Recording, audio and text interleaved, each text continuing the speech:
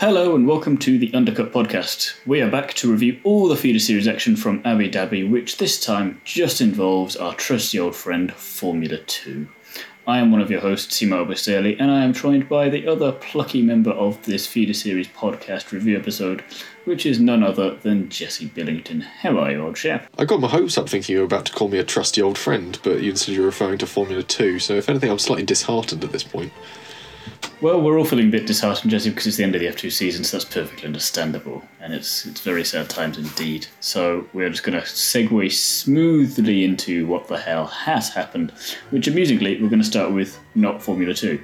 Because on Friday, Formula 1 announced F1 Academy, which, nutshell version, all new female driver category, 15 drivers spread across 5 teams, 7 events, at least one of which will be on an F1 weekend, with 3 races per event, a bit similar to US Formula 4 in terms of the structure for a weekend, and 150,000 driver budget, and they will be driving turbocharged 4-cylinder engines powered single-seaters with 165 horsepower and 13-inch Pirelli tyres. Initial thoughts, Monsieur Billington? Well, my initial thoughts were, I was hoping you'd rather going to introduce this section differently, because I know in the last podcast we joked about doing a Mock the Week style episode, and I was hoping you're going to say, if this is the answer, what is the question? The answer is misogynistic comments on Facebook posts. The question is Formula 1 Academy. And unfortunately, it's always going to be hit with... Alternatively, arseholes online. What's the question? Yes. That's not a question, just a statement, I realise, which is why you're better at this. Yeah, and it's annoying that it always is going to get met with this internet backlash, but I do think this is a good thing. I think you can never have too many opportunities for opening up sports to a broader audience and a broader array of talent and athletes coming through. I think that is, without a doubt, a great baseline to be working from. Formula 1 are doing a lot to work on this.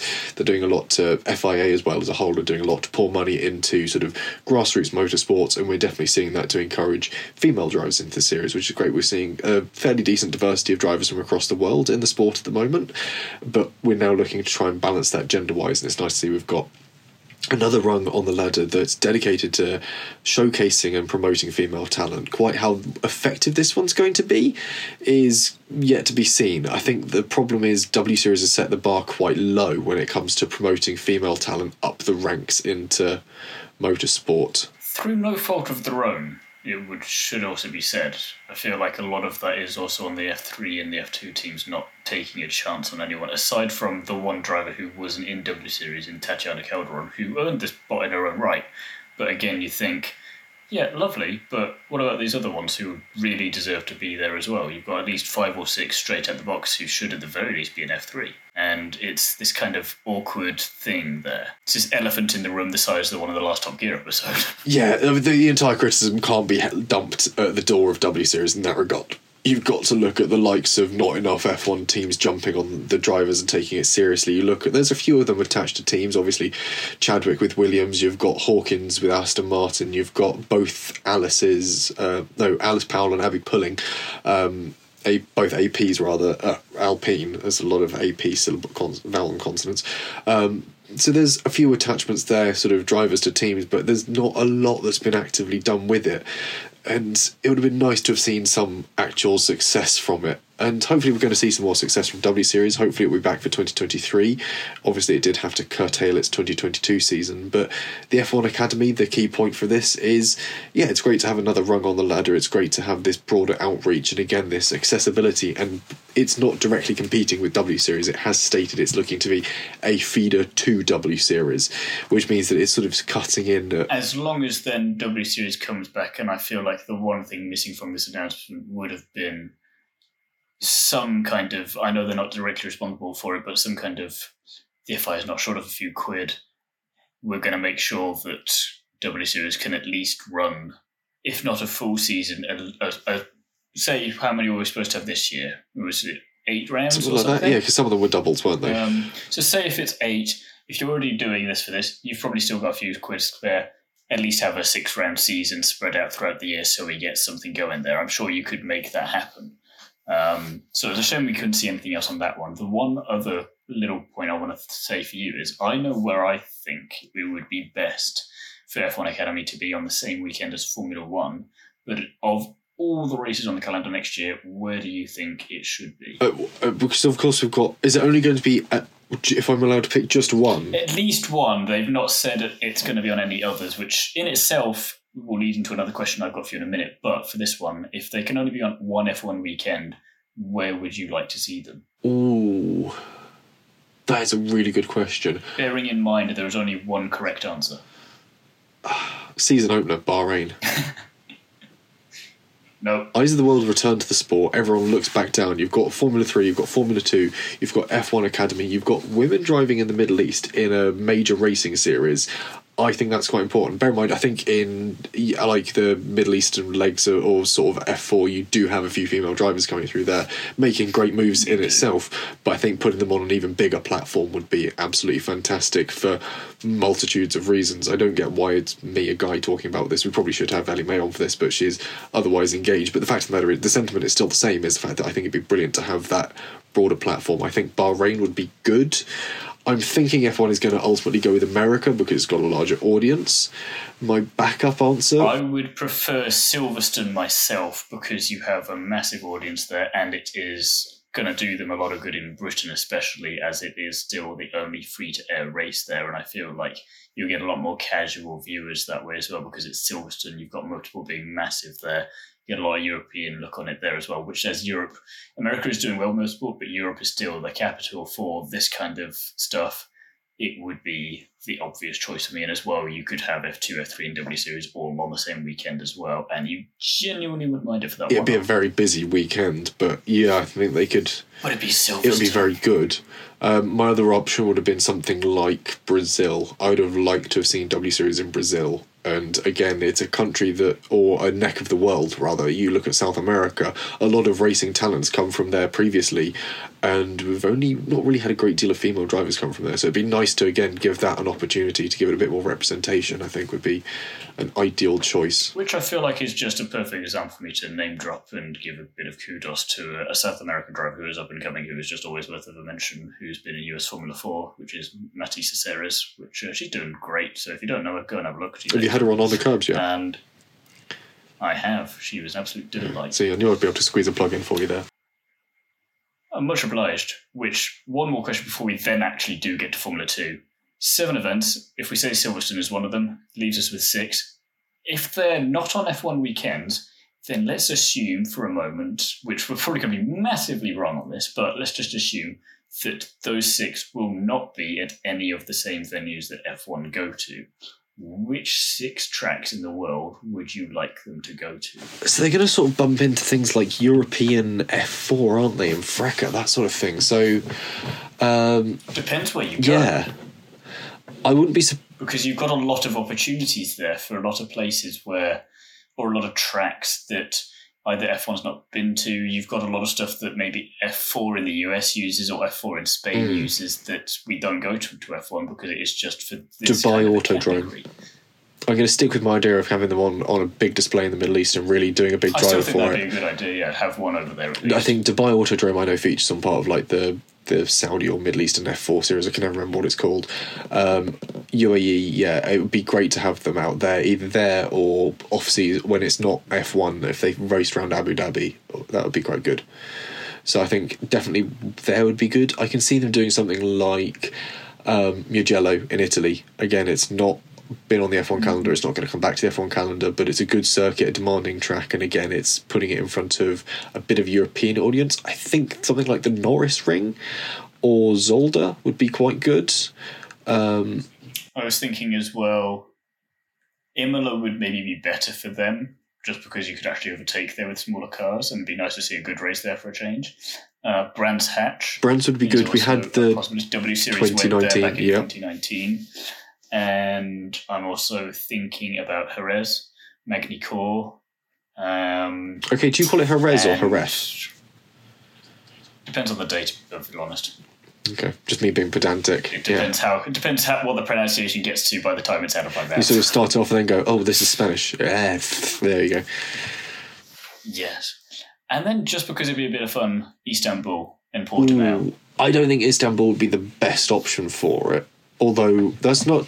Oh, but we'll stick them in Saudi Arabia. That's not saying anything bad. We do have a fair amount of Turkish listeners on this podcast. Hello to you. I'm sure you're lovely. But the circuit hasn't been brilliant as a whole the past few times Formula One's been there. It'd be a great challenge. It'd be a good challenge, yeah.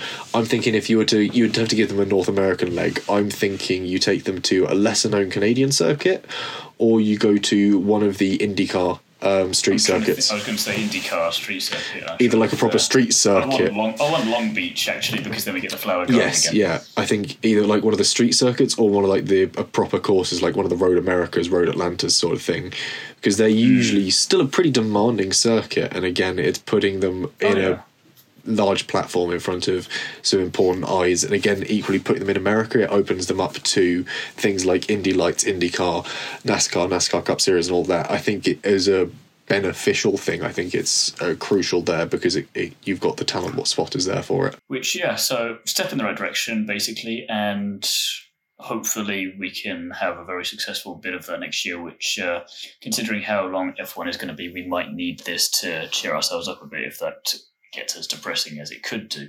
But anyway, back to Formula 2, and I'm going to race through some news with you, Jesse, because there's been a lot of it, and there's probably been a bit more since we started recording this, because that's what happens every week when we do this. But Juan Manuel Correa drove in Formula 2 for the first time this weekend since Spa 2019, where obviously there was the massive crash that gave him quite severe injuries, and he's been working his way back up ever since then, competing in Formula 3 for all of this year, getting a podium there earlier in the year.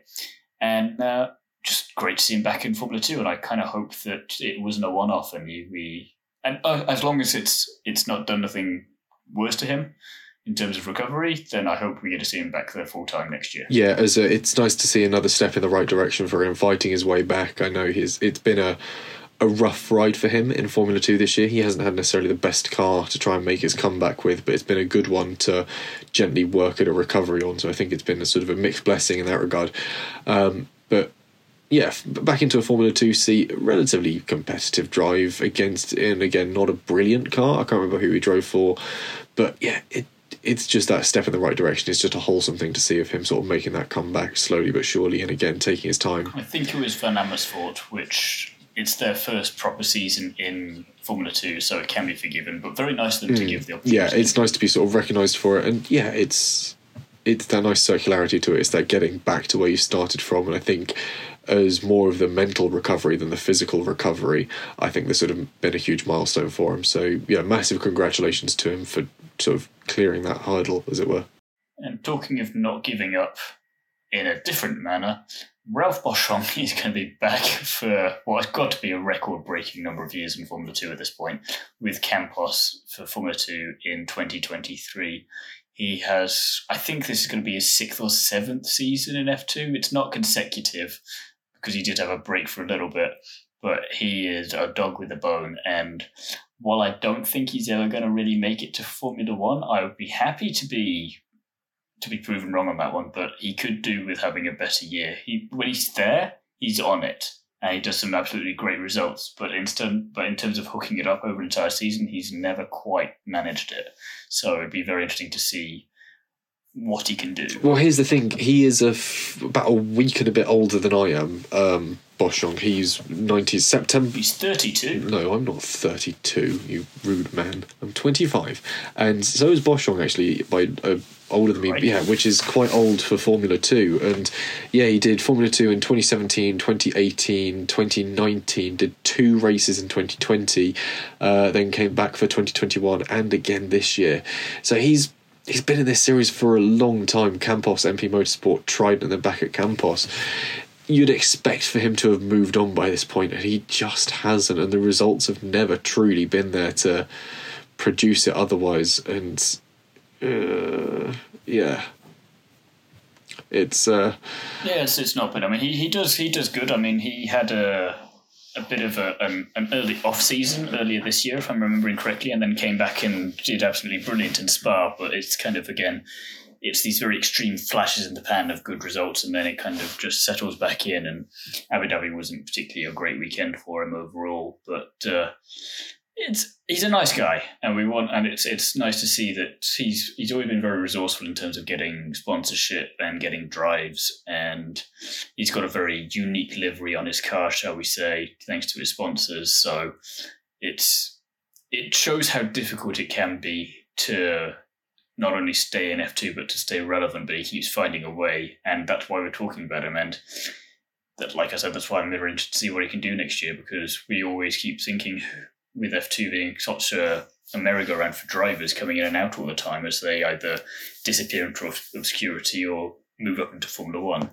When you see someone sticking around for as long as he has, you kind of can't help but root for him a bit, and you want to see, you've got this far, what can you do? But I also don't know where he goes if he does leave it and he wants to get into F1. He's going to end up going to endurance racing somewhere. He's going to be one of those names that you see crop up You make it sound like it's a punishment. I don't mean that in a bad way, but he's going to end up in an LMP car at some point, isn't he? I'm fairly certain. Formula E. Let's keep him single seaters. Maybe. I mean, let's see, if you were to go back and find our... Oh, Christ, Dan Ticktum can get into bloody Formula E. Yeah, he true. Can't drive for shit, so if he can do that, Ralph Boschung should certainly be able to. Yeah, I mean, if you go back and find our Where Are They Now video, which we did on pulling apart the F2 grid, which is actually on our old page, my old YouTube channel, you'll probably find what we thought of Ralph Boschung then. So that'll give you a more accurate representation of it. But yeah, he's been around for a while, and I think it's probably getting on for time for him to move on and, like me, get an adult job and start doing adult things. Never. In other news, though, Arthur Leclerc has joined Formula 2 in 2023 with DAMS, which is interesting because when we were talking about him in our Formula 3 review, he had an all-right year, but nowhere near as good as we thought. And one wonders, is this a bit of a reverb of the Schumacher effect in terms of your name can carry you through some doors that your results can't? I think there is a significant risk that potentially at this point his name is sort of carrying him along a little bit. I mean, the talent's there. You've interviewed him, haven't you, for, again, On the Curbs? Have you not? No, I have not, unfortunately. But I love the episode you've watched where that happens, because that means it's coming. Preconditioned it. I can see it happening in the future. But yeah, Dam's sort of fairly mediocre team. They've had some decent performances this season with Ayumu Iwasa, isn't he? To be fair, it's a matter of being driving a team. It's a bit like Aston Martin, you're driving with one hand tied behind your back because the second driver in your team is Roy Nissany. But Iwasa has done pretty well. He's got 2 wins there this season in feature races, and it's not a bad little outfit. Marcus Armstrong drove for them before and got some good results.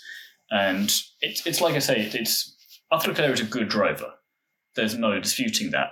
But it's that next little bit which I always keep going back to. Is he a great driver?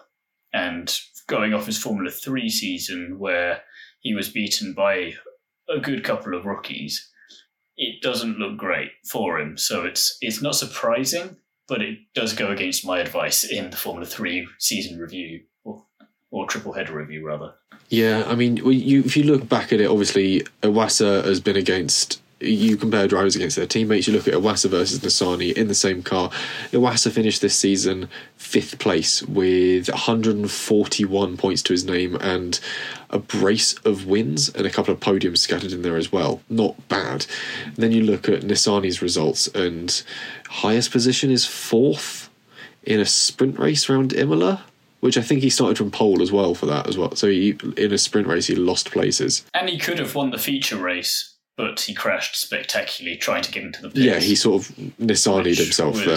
Just classic Nissany.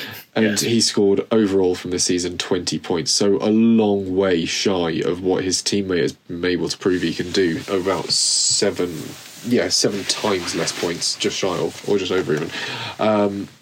So yeah, it's a mixed team. It's a tricky one to get a read on because you've got one very good driver in Ayumu Iwasa, but then again, at the same time, you're trying to sort of peg that against Roy Nissany. So, interesting one to work out there. But it'll be interesting to see what Leclerc does with it next year for certain. Another interesting move is that Fred Vesti, Mercedes junior driver, is moving back to Prema in Formula 2 for 2023, having driven for them, rather, in Formula 3 back in 2020.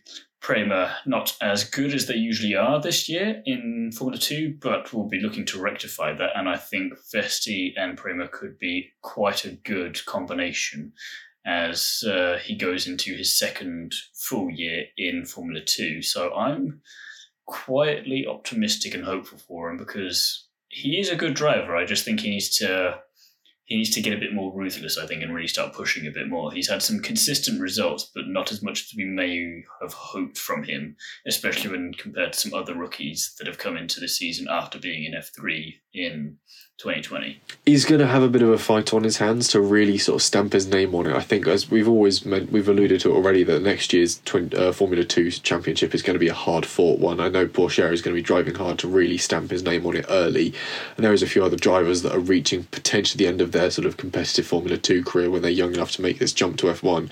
Your de Reuvelers, Doohans, Lawsons, Sargents. Well, Sargent's already made the jump. Armstrong especially is also going to be on that list, just sort of chasing down that elusive Formula 1 seat. Richard Verschoor is another name you could easily chuck in there. So he's got a lot to live up to, and it'll be interesting to see how it pays off. But I was just looking at sort of comparing and contrasting the 22 grid. Hauger, of course, I think we're about to mention it possibly, moving to, or we've already mentioned it, I can't remember which way. MP Motorsport, yeah. MP Motorsport, yes. I can't remember if we mentioned that in last week's podcast or not, but again, he's going to have Ollie Behrman for company and Prema as well, which very fast little pocket rocket in Formula 3 this year. So but again, we've seen with Hauger, just because you have a great Formula 3 season, it is very different when you get to Formula 2. Not everyone is Oscar Piastri. So it's going to be very interesting, and I'm quite looking forward. It's all shaping up rather nicely indeed, with the final bit of news before we get into the weekend racing being that Brad Benavides of Formula 3 and Roy Nissany have been testing, or will be testing rather, for Charouz in the Abu Dhabi postseason test. Interestingly, just testing being the key word, which with Brad Benavides I can understand. Formula 3, American, a lot of potential there. I could see that one actually maybe happening, or him joining their team in like a more like official capacity, but not in a seat position in Formula 2. Whereas Roy Nissany, is that a sign of he's got one more team left in him, or is he just good for testing now? And is that just a sign of the money he's got behind him? Because if we were basing on performance, and not just this season, cough, Silverstone, cough, he should have been out here long ago, surely. Yeah. I mean, if you look at his FP1 drives as well, his ability to get anything out of that Williams has always been proven to be quite crashy. If anything, what he's gotten out of the Williams is several small pieces of what used to be said Williams. I don't think Nissany's long for the world of F2, and if he's good for testing, I think that's possibly even pushing it a bit. Gentleman GT racer, possibly, for a privateer team, certainly not a factory team. But yeah, again, this is all stuff that we would have touched on in that previous video. I just can't see Nissany hanging around F2 for too much longer. He's proven what he can do, and unfortunately it's not a lot, I think is the fairest way of putting it. Yeah, no, which makes my next point quite awkward, because qualifying he came P2. Yeah, somehow it's kind of I don't quite understand how that happened. Yeah, both dams on the front row. The Iwasa pole, because that's much easier to deal with. Yeah, much easier to deal with the Iwasa pole. Again, he's proven to be a spicy little driver through the season. We've always loved sort of seeing him do well and celebrating it in the group chat. It's always been an enjoyable thing, because he's a good bit of talent there, and of course he's got this Red Bull signing with him, so could be one to watch for the future, especially if Honda decides to do what it usually does and stick its head back into Formula 1, and all of a sudden it needs some drivers. You've got a very, very fast Japanese driver in Iwasa. So yeah, Iwasa pole, Nissany second, Dam's front row lockout, which paid off come the feature race. Didn't really help either of them, obviously, in the sprint with the reverse top end of the field. No, but it proved for an interesting sprint race at least. It did do a nice warm-up for the weekend. It was a little slow at times, but it is Abu Dhabi, and not even Formula 2 can save that at some times. Opening lap crash between Fittipaldi and de Reuvelers. very much summed up Drew season, I feel. But Liam Lawson, P1 in the end. Very, very nice drive from him, especially as we mentioned in our F1 review after getting a P5 in the Red Bull, which was a surprise to be sure, but a welcome one. Vashaw in P2 and Drugovich, because good old champion that he is, P3. And it could have been a Maury Cordial at some point because he was running in podium places. Best finish of the season at 5th. Kind of came out of nowhere. Yeah, a bit of a surprise from Cordial. Eventually the tyres started to let him down a bit. That as well, aren't they? Yeah, I think it surprised him at moments, and then unfortunately the tyres just started to get away from him and his race started to unwind a little, but it wasn't a terrible Cordial performance, and potentially signs that with a bit of the right coaching and a bit of driver development, there might be someone worth hanging on to for another year or two in him. If you can get working on him now, come the end of 2024, he might have an F1 signing. It could be for something like a test and reserve seat, who knows, but it's better than a kick in the teeth. And I think this is the bit we use for the promotion for this episode, and we get everyone talking. They're like, what the fuck, Cordial for an F1 seat? Cordial to F1? Mad? Maybe. It does rely on this whole idea of if you can get some driver training, if he can get associated with a major race team, if they can start working on him and building what appears to be a fairly decent bit of talent. But again... Good news is he's got a driver coach. Bad news is it's Roy Nasani. But yeah, does his position in that race stem largely from the reverse top end of the field from the sprint race, though? I will echo what Ellie May said about Pierre Gasly in the last podcast. You still got to be there and make it to the end. This is very true. Feature race-wise, though, much more entertaining, I thought, than the sprint race, and not just because we didn't have an hour delay because of a red flag in this one. Iwasa, P1, pole to flag, but did have a very juicy battle with Drugovich, who came home P2 for that win, which went down to the very last lap and was classic Formula 2 in that sense, with Lawson hoping they were going to come together or just cock up ever so slightly so he could slip past and get another win. But he had to settle for P3 in the end. But very nice performance from him across the whole weekend. And again, hopefully this will be something where he can carry that momentum into 2023 if he's staying in F2, which I think he is, but we don't have an official word on that as of yet, I don't think. Yeah, I don't think he's been tied to Red Bull just yet. It depends, I suppose for them it depends whether or not they decide to sign Daniel Ricciardo as their test and reserve for next season. I go for the whole thing of have both of them, and at the same weekend that F2 is on F1, you have Lawson there if you need him, and then on everything else, because there's going to be more races anyway, you've got Ricciardo. Job's a good one. And equally at that time, you've then got Daniel Ricciardo, proven race winner, brilliant driver, who can start doing some coaching with Liam Lawson. I don't think that'd be an unwise thing to put the two of them through. If anything, it'd be a very smart move from Red Bull to really start hammering home this idea that we have a competitive and competent driver, sort of young driver academy. And it'd be nice for that to kick in with Lawson, and then they can start feeding it out into other drivers. I think it'd be productive. As a Aussie and a New Zealander together, that could be quite a fun combination in terms of just off-track antics. Oh, for certain, yeah. There'd definitely be a good bit of fun there, especially Liam Lawson. The new Mick and Seb act. Yeah, in a regard. Liam and Daniel. Yeah, plus Liam and his love of wine, as anyone who listens to or watches the Screaming Meals podcast will know that, of course, he and the boys like a good glass of wine, and obviously Danny Rick has his DR3 wine, so I think that'd be a pair made to go well there. Yeah, it was definitely a more interesting feature race than a sprint, though. I'll echo you on that one, especially Iwasa Drugovich going into the final sort of phases of the race. Very much worth watching on for. Boschung and Porsche retirements. That one for Porsche very much echoes his sort of case for the season, which has been one marred with problems here, there, and close everywhere. But no cigar. Yeah. And I say close, but also not that close. Not that close at all in the end, really. Drugovich sort of ran away from him at some points.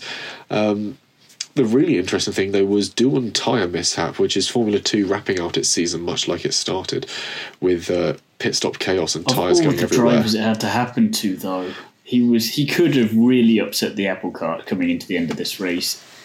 And, I mean, he did, but again, it's kind of in the same way that we said in the F1 review of the new regulations really upended the apple cart, but not in the way we wanted it to. Yeah, he wouldn't have quite gotten close to Iwasa in the overall standings to take 5th place. But again, he's rookie this season. It's just nice to get the win, though, and come out from nowhere and just kind of do a Budapest on them. Yeah, it would have been absolutely fantastic. He's a rookie this season, isn't he, Doohan? Yes, I think so. Yeah, I'm fairly certain he's the rookie this season. Yes, because his last time Abu Dhabi, they were there, he was just testing out for the first time in Formula 2. So, yeah, it's first full rookie season. Yeah, so not a bad performance for a rookie. And again, yeah, it's just a good drive from him, and just annoying that he was let down at the last minute by that tyre failure, which I'll get onto later as well. But they would have gotten away with it too if it wasn't for that pesky pit crew. Yeah, they would have done. Speaking of people who had slightly better time of things, Nissani and Cordial. Again, Cordial coming through with a positive report from a Formula 2 race. It's a lot to start hanging sort of future balances on, but it's positive. Hasn't stopped you so far in this podcast. Hasn't stopped me so far, and it never will. I love throwing out positive nonsense. But the fact of the matter is, yeah, good race for him, worth commending him for. Weirdly, we're also going to do the same for Roy Nissani. Not a bad drive in the feature race by all accounts. Yeah, and if this is his last race in Formula 2, then not a bad way to finish off what has been a career. Yeah. P10 points. Nicely done. And we can also, in this last bit of news before we head into winners and spinners, exclusively confirm on this podcast the breaking news that no one saw coming. Logan Sargent can now join Williams in Formula 1 and has indeed done so. Yep, he went and saw what's his face at Williams. What's the Jost Capito principal? That's it. I keep thinking it's Franz Tost. It's the same. It's Jost and Tost. It's confusing, and it's also very late in the evening.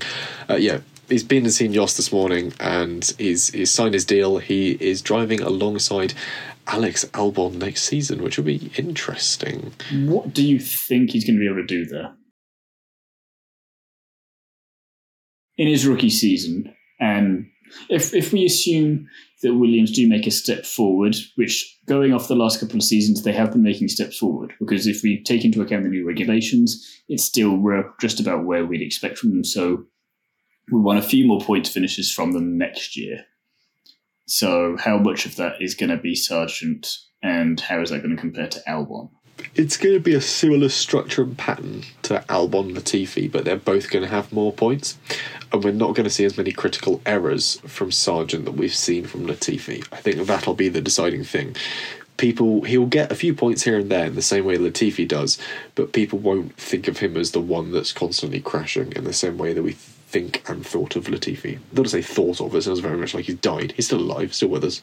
But he's pirouetted into the sunset. Yeah, he's off to go and do ice skating where he can spin around to his heart's content. Which, as nicely as anything, leads into our winners and spinners for this weekend, which for me, my winner, for reasons that I've already gone into pretty much, is Juan Manuel Correa. Just because, yeah, okay, the race results weren't great. Oh, fuck off, leave him alone. He's had a really shit time of it lately, and he's worked his way back up to get into this position. So the fact that he can get in and beat, essentially, a good few of the other drivers who have been there who've been there at least for more than one round this season, not too bad. I mean, if we really want to look at it and be generous, he's finished higher than Teo Porcher did in this race. Yeah, and Teo Porcher, of course, coming second in the championship, so he's done better than the P2 guy in the championship. It's not bad. So, yeah, it's just a decent little race for Juan Manuel Correa, and I think hopefully a teaser of both physically getting back into the car. Yes, a teaser of what's to come, a nice sort of mile marker on his physical and mental recovery after that pretty horrific crash in Spa in 2019. So, big up to Juan Manuel Correa. What about yourself, though? Who is your winner for this weekend in Formula 2? For me, I've got to give it to Liam Lawson, really. Pretty decent weekend all round, especially even looking outside of Formula 2, looking at his FP1 drive in F1. Sort of humbling Perez in a way, really. And that P5 position really showing that he can extract a decent bit of pace in that Red Bull car. And again, if he gets a bit of driver coaching from potentially Daniel Ricciardo, there's some talent there that if it's compressed and compiled in the right way, could be worth Red Bull investing some time and money in. But yeah, again, 2 decent drives, 2 podium finishes, one of them being a win across the sprint and feature. That's not a bad way to finish your season, is it, really? Which again, I feel like either at the beginning of the year or maybe even last year, I was thinking Christ, Lawson, you could do with doing a little bit better. And again, proof that the tough love from moi does indeed work one way or the other. I mean, he's pretty much always been there through this season. Opened it up with two podiums across a weekend, another podium in Jeddah, and then he's just sort of had a smattering of podiums. There's been point-scoring races. I think the trouble is when you have Drogovic being dominant and you have Piastri being dominant the year before, it does make it a bit trickier to, even when you're that consistent, for it to be noticeable as much as it would be in any other year.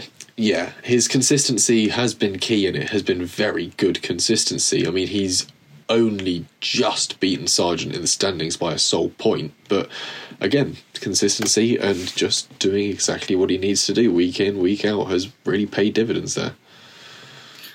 Talking of people who are not doing what they need to be doing, spinners. Jesse, I'm going to stick with you. Who are your spinners for Abu Dhabi? My spinners for people who are not doing what they're supposed to be doing is the UNI Virtuosity pit crew for not doing their job properly or safely, I think is a key element to this as well. It's a dangerous failure, and I think it's always fun to joke about it being funny with wheels rolling all over the place and it being a bit of a pantomime, but at the same end of things, when you're coming through turns sort of 2-3 at Abu Dhabi in a single-seater car pretty with high-speed corners. Yeah, with wings and ground effects on it, you're carrying a lot of speed and a lot of energy, and those wheels are not light things, so when one of them turns loose, it is quite dangerous. And yeah, I wouldn't be surprised if you and I were hit with a fairly sizable fine from the FIA for that one, because I know they come down hard on it. Obviously, if you crash and a wheel breaks loose, that's different. The wheels and the hubs are tethered to the car. There is literal sort of Kevlar strapping that holds them down through the wishbones. But if your wheel just simply isn't done up properly, it's unsafe and verges on no longer being very funny at all, if anything, especially if that gets loose into a marshal's area. I think the only logical thing to do there is to give Roy Nissany a 20-second penalty for any future races. Just give Nissany the penalty. I think it's safe. As for myself, I have gone for a different spinner, and that is Frenchman Clement Novalak, who... he just didn't have another great race, really. I mean, I know it's tricky when Felipe Drogovic is your teammate, but come on, mate. You could do a little bit better, couldn't you? And it just is another weekend this year where it just didn't really come to him at all. And I know I could say this about a lot of drivers, but I've chosen this one because he's one of these names where when there's such a merry-go-round of drivers in F3 and F2, you start to really remember the ones that stick around for more than 2 years. And I have known him across these two categories for more than that time now. And I just expect better. Yeah, he's right on that tipping point. When you look at like all the results and everything from across the season, he's right on that tipping point where it goes from being mostly point-scoring results to mostly not point-scoring results. And yeah, it's unfortunate for Clem. I mean, he's got that one podium to his name. It was a sprint race in Zandvoort, wasn't it? He came P2 in that, I think. But again, that partly comes down to the reverse grids, partly comes down to the idea of you've got to be there to take the podium at the same time. But yeah, he didn't do very well because he was paired against Drogovic. The team have got a big backing behind the guy that they know is going to win the championship. It's hard to play second fiddle to that. And if he stays there next year, he's got Dennis Hauger for company, which good luck with that as well. Yeah, Hauger's fast. He's got the talent, the nous. He's going to have to come into next season and really stamp his name on things to have any real chance of making a move of things.